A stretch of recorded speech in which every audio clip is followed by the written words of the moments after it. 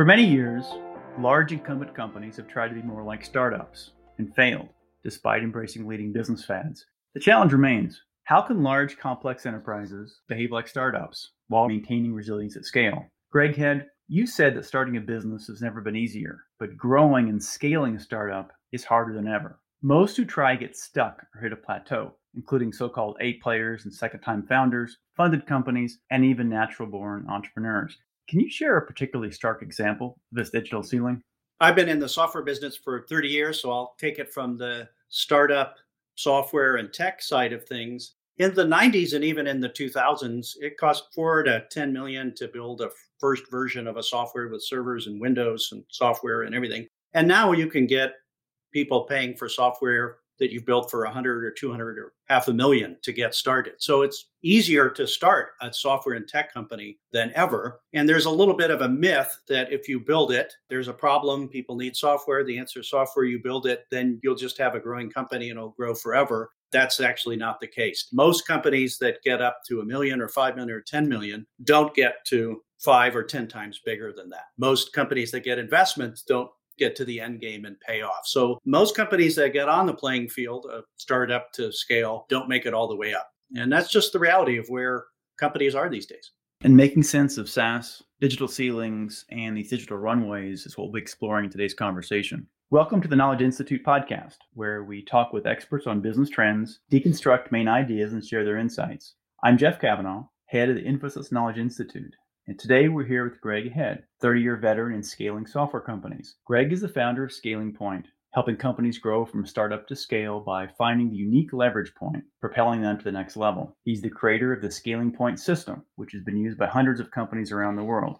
He's also the founder of Greg's List, a comprehensive list of local software companies, jobs, and talent spanning 8 cities across North America. Greg had a successful 30-year career as a marketing leader at 3 startups that grew to global scale in CRM, SalesLogix, Infusionsoft, and everyone's favorite, Act, which is one of the original CRM companies. In the spirit of giving back, Greg has used this experience to advise thousands of startup founders and tech CEOs as a consultant, advisor, mentor, and board member. Greg, thanks so much for joining us. Great to be here, Jeff. We could talk for hours today because this is a fascinating topic from a lot of different perspectives. But let's just start off by just asking the question. You're an active volunteer advisor, mentor, and really therapist to hundreds of tech founders every year. Have you seen it all, or are you still seeing new stories?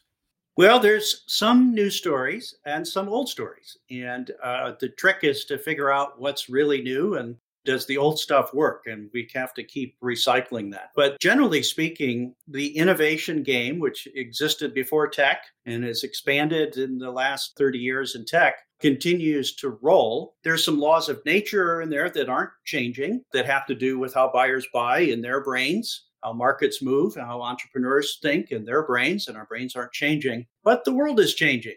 Tactics are changing. Marketing's changing.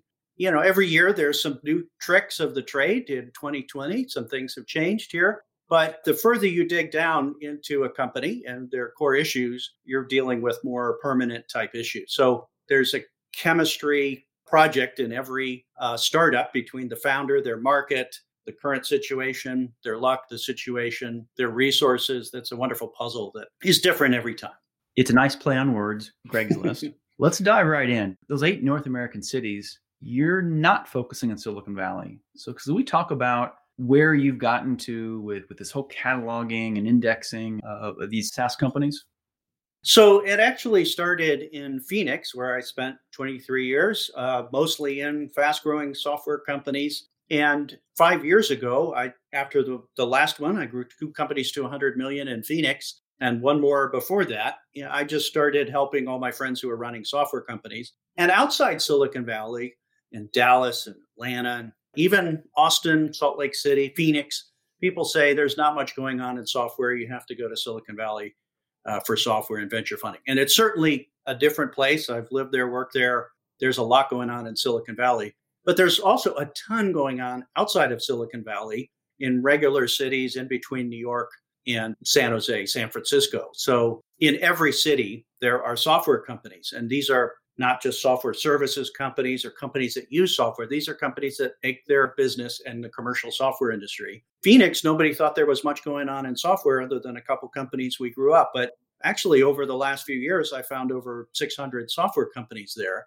And I became the connector. Hey, investors, investors were asking me to connect them and founders to investors and job seekers and so forth. So I just published the list as a volunteer project and a public service to the community of the software freaks that I knew, the entrepreneurs, because they were all saying, where's the money? Where's the talent? And everybody was doing that. So now it's actually up to 11 cities, 3 cities here in Texas, Dallas, Austin, and Houston. Yeah, Silicon Valley is still king, but there's a lot more going on outside Silicon Valley. And for example, there's 650 software companies in Phoenix, Arizona that employ 50,000 people. More people are employed in the software industry in Arizona than in the golf industry. You just can't see them.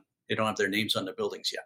Can you characterize any differences in philosophies from these founders who aren't in Silicon Valley, or there's some common threads?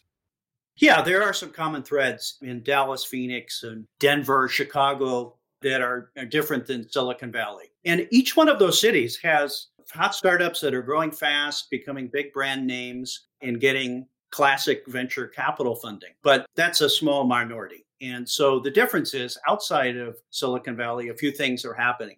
There's a lot of B2B software companies that are bootstrapping, getting into revenues without raising capital. And over 50% of companies, the 5,000 companies on Greg's List at gregslist.com, in those cities, those 10 cities outside Silicon Valley, don't have outside funded.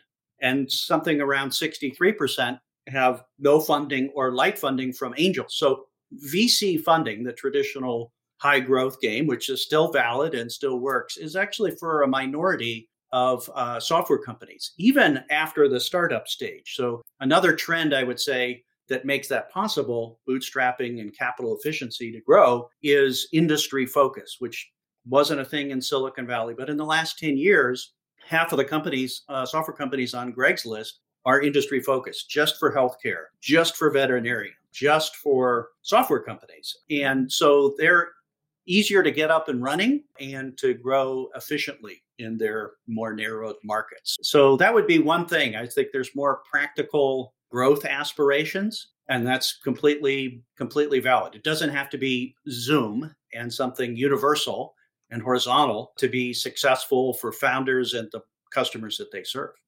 Yeah, it's almost like it's the adulthood of the software industry.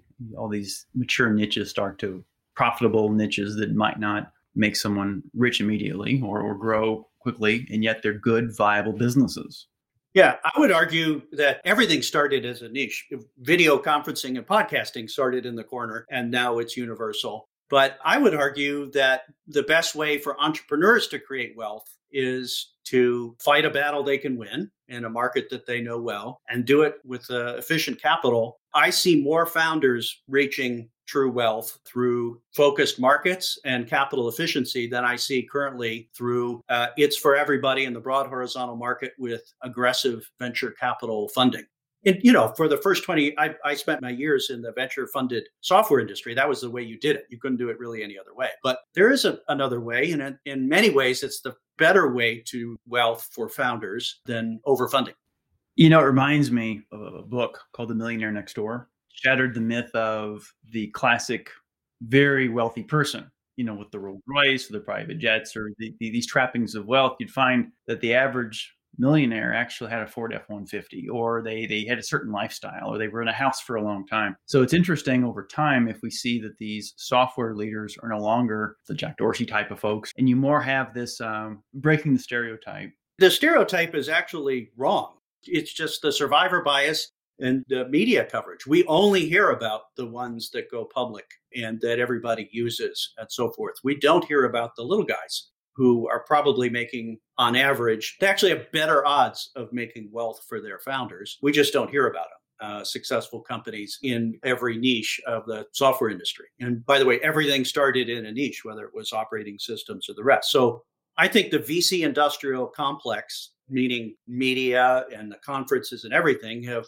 wrongly told founders there's one way to do it. You have an idea, you get angel seed funding, Series A, Series B, venture funding, and that's the way you do it. It's actually the way that 10% of software companies do it. And it has to have certain dynamics, a certain founder, a certain market, a certain timing, certain culture to make that game go right. And that's not the right game for most software companies. So knowing what growth game to play and how to play it, there's actually more options now than there ever were.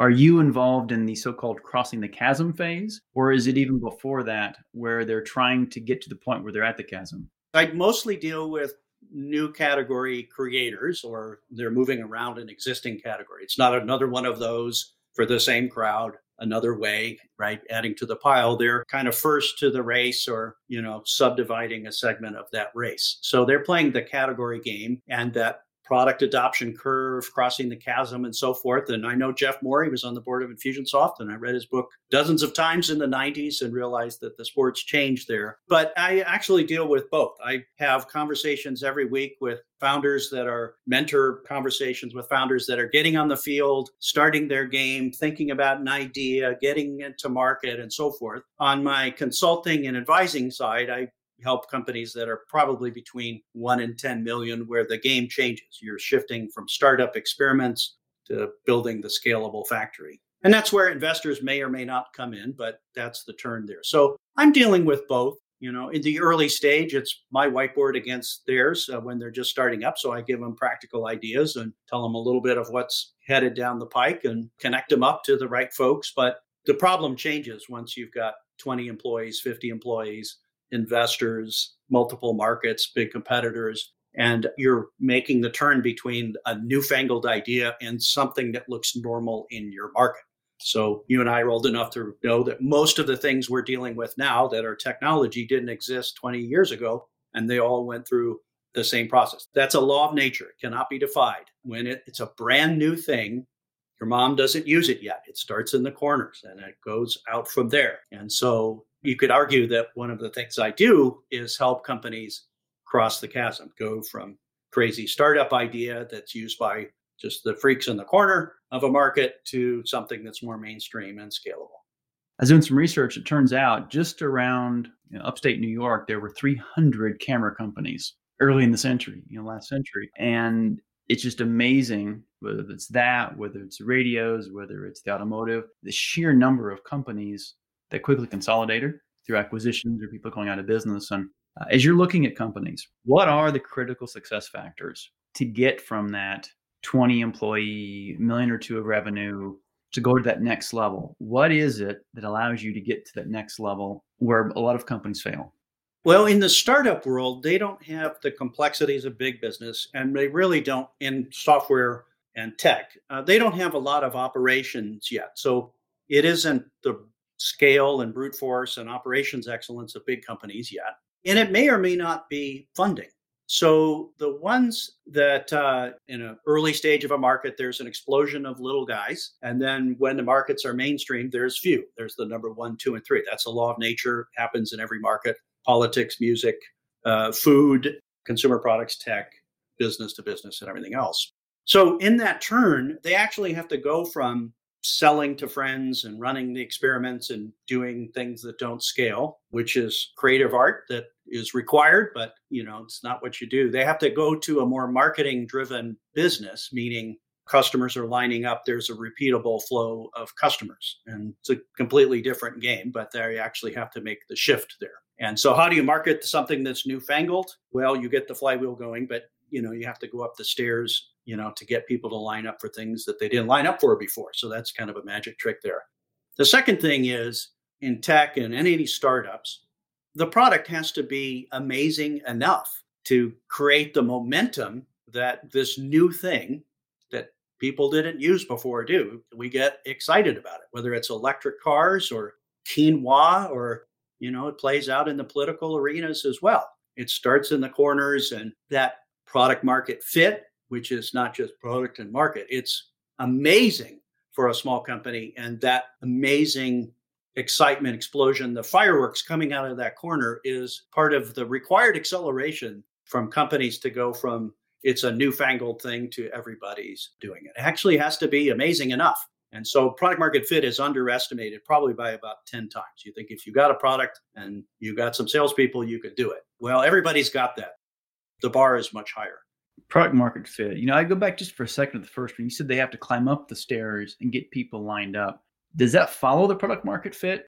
You're kind of adjusting as you go. One of the most difficult things, and it's completely not obvious, is when you get out in a market and start a new podcast, you get something out there and you have a multiple audience. You're trying to find somebody to sell to and make payroll and do all that. So you actually kind of run your experiment set pretty wide. But the growth game is, ironically, when you narrow in and double down on the group that is the most excited, gets the most value, tells their friends the most, and so forth. So that's a universal magic trick that happens in every single growth company. The beginning of Infosys, was a bunch of experiments. And then its mega growth years was pretty much doubling down on one or two categories, just like Amazon. Could have put anything in a box and they looked at it, but it was just books. So that acceleration gets people to line up. And if you look at things that people are lining up for now that they didn't line up for a few years ago, we look around and say, is that product really amazing? Is it really true?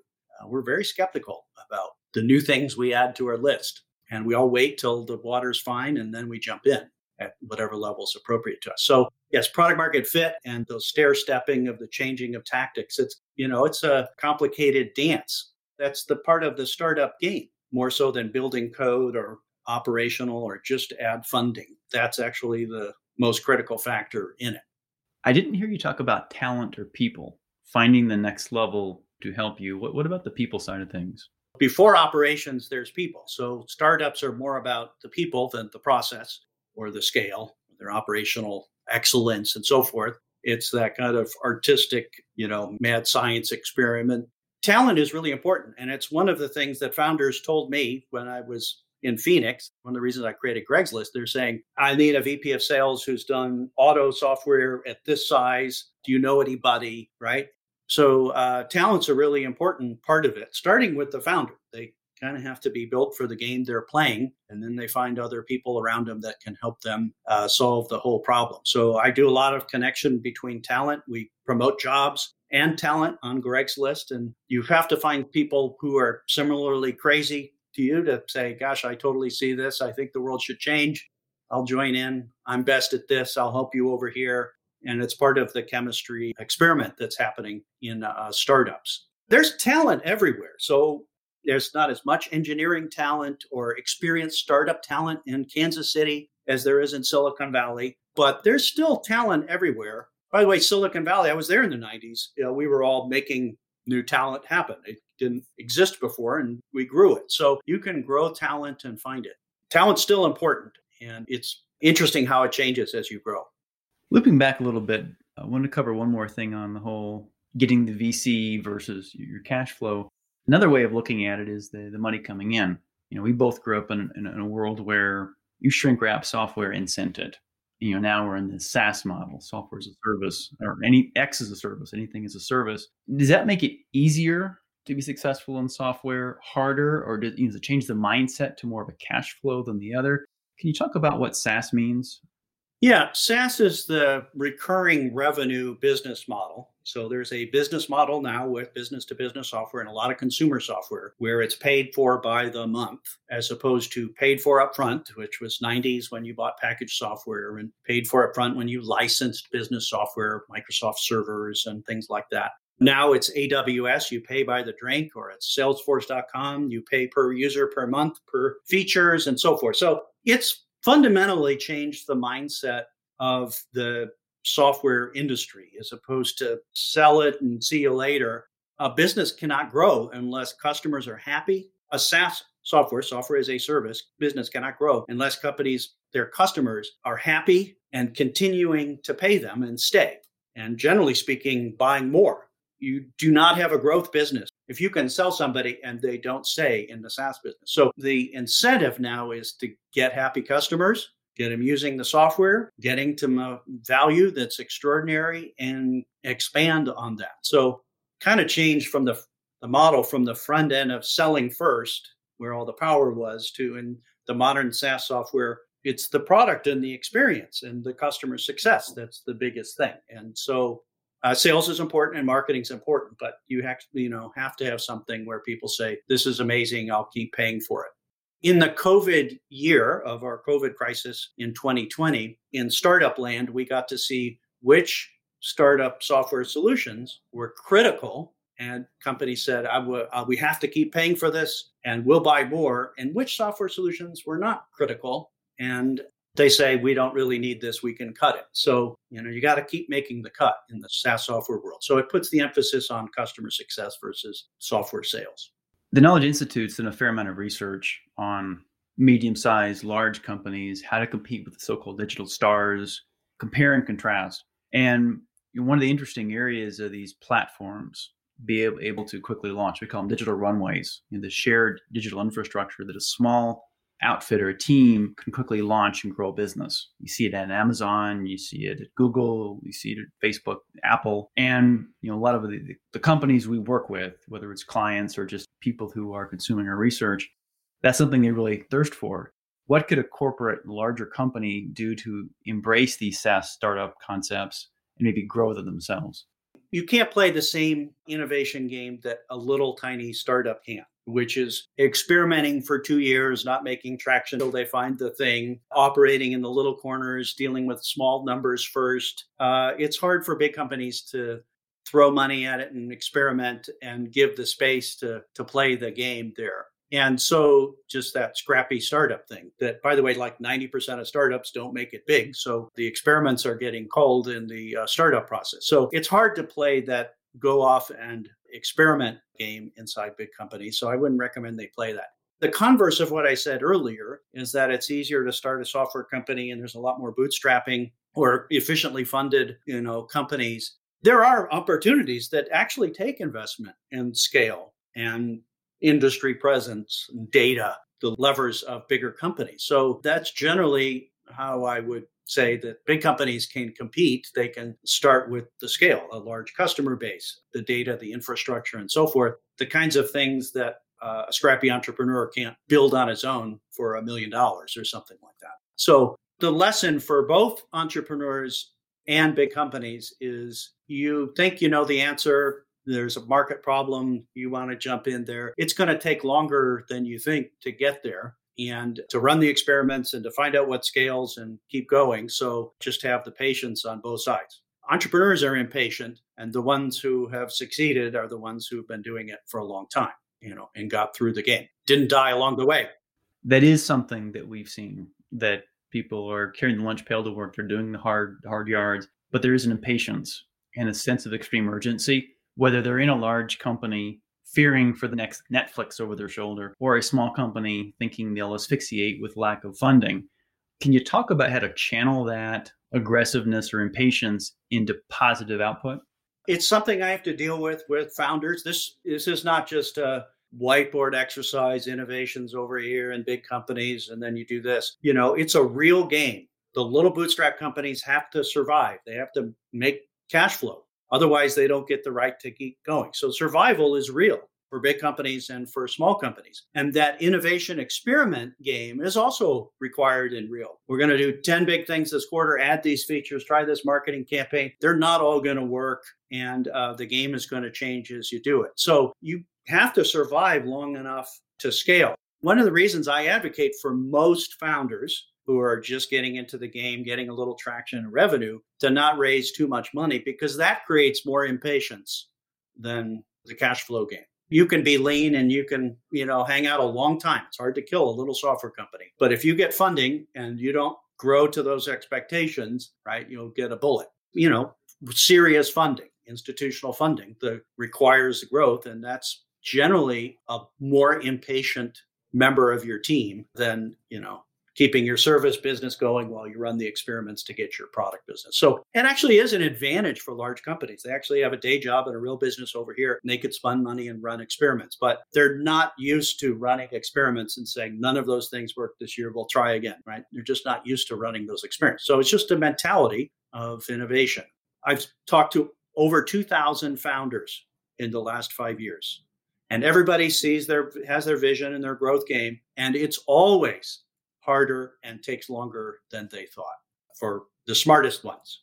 It's never easier. Still looking for an entrepreneur, most savvy, most funded, that said it got there faster and easier than we thought it would. So having the patience to run the experiments and still play the game and not run out of cash is a big deal. All right. So it's a real nugget. It's taken longer than even the best from working with 2,000 of these entrepreneurs. What are some other nuggets or insights that you can share, especially that made the difference? If I could put one billboard out there that entrepreneurs and starting, if you're starting something in a medium-sized company, big company, starting a new category of music or whatever, is if you want to be big, you start in the corner. Nothing ever moves fast in the beginning, being everything to everybody. And we all look at everything to everybody companies. Infosys does a lot of things for a lot of people now. Amazon does a lot of things for a lot of people. But if you go back to the beginning, they did one thing for one crowd. And then that's where the acceleration comes. And they could have done anything for anybody. It's not obvious and it's counterintuitive. Jeff Bezos looked at 17 industries of things he could put in a box, and he chose just books. And he didn't say anything about those other boxes until 5 years later, where he totally dominated a market and he just started adding slowly. That's a universal law. It cannot be defied. I've never seen it defied. Show me a big company. I'll show you it in their growth spurt. They were the best, known as the best at something important for someone specific. And it wasn't obvious. It looked crazy at first, whether it's McDonald's hamburgers or Donald Trump or Facebook. They started in the corners. And so what is that corner is the startup question, where you can have the most product market fit, the most acceleration. And so it's just really hard for entrepreneurs and everybody else to say, but we could do it for everybody. Focus is the answer. Specialization is the answer. And when you say things like niches or the rest, everything starts out as a niche, whether it's hamburgers. Hamburgers are 50% of the fast food industry in the United States, and it started out in a corner. So it's always crazy in the beginning. And so how do you make it less crazy? You start in the corners and you get undue leverage by focusing. What is one thing that large companies aren't aware of that is essential for them to be able to do this going forward, to take advantage of SaaS and to create these new offerings and capabilities that they might be overlooking? Other than buying companies that are in their space and that have already gotten up by the final winners and adding that to their quiver and making those changes, if they want to really get started in a new market, they have to be a lot more comfortable with the crazy experiments, not knowing the answer, and taking more time to get there. That's just the nature of the startup world. 80% of these companies are not going to make it big, and most of the experiments are not run. So to get more control of your future, accept less control. Yeah, and put it in a corner, right? Don't screw up your day job and your main business and your Six Sigma and the real factory.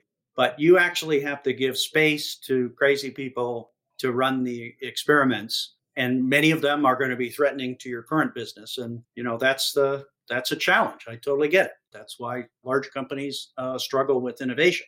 What's a large company that doesn't struggle with innovation? Look at Amazon. They give space. They give time. Jeff Bezos calls it the wandering, right? You don't know the answer yet. There's something over there. We don't know the answer. We're going to try a bunch of stuff. And it's hard for entrepreneurs who think they have the answer, but they just don't die to be able to create something. They actually had the space to go run a bunch of experiments. And anything that's new is running experiments. Startups are experiments. Speaking of startups, what's the one thing that either someone in the trenches today that's trying to get a software company going, or even that business school or engineering student who is trying to tinker on the side and really wants to launch, what is one thing that you'd leave with them to give them something to think about? Other than it's going to be way harder than you thought, and it probably won't work, but there is a chance.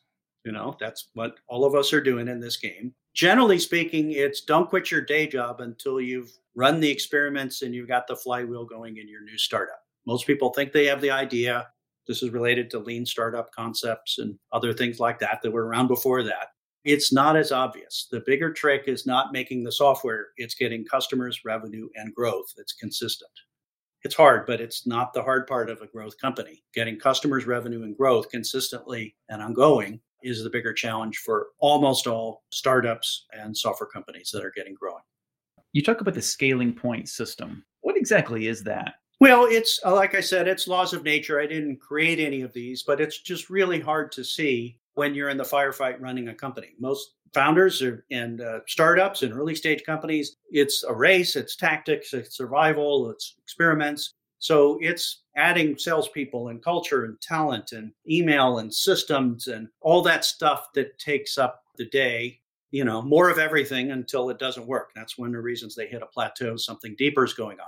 And the scaling point system is a universal strategy framework that takes in a little bit of positioning and product market fit and all of that, and very simple so founders can see it and they can make a strategic move to create specialization and focus, either in what they deliver or who they serve or how they do it. So that's where the growth game in the long run is built. It's not emailing harder or adding salespeople faster. It's accelerating with the right customer doing the right things, even though you could make anything. You could sell it to anyone. You could be anything. Acceleration comes from that one crowd and that one thing for them that is amazing to them. And so that's the challenge in the middle of the firefight. So the scaling point system brings that out and creates the marketing leverage that they need to keep on growing.